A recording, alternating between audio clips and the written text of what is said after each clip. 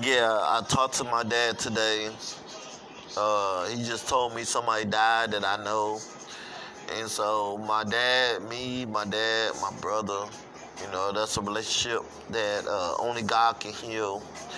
My dad was born July the 29th, and he was born in Mississippi. He moved to St. Louis, and my mom was born in Mississippi too, and they both moved to St. Louis and had me. So it was nice talking to my dad today, April the 22nd. I told him my brother's birthday tomorrow, and so I really don't have a good relationship with my dad, but it's nice that he called me and I love him, and I can't really do anything about the past. So what happened between me and my dad, my mom, and my brothers, that's a situation that I don't know if will ever heal.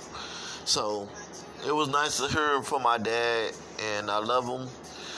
And so it's April 22nd. Feels like a really weird day. I had a dream about my mom last night, so I'm still dealing with that right now.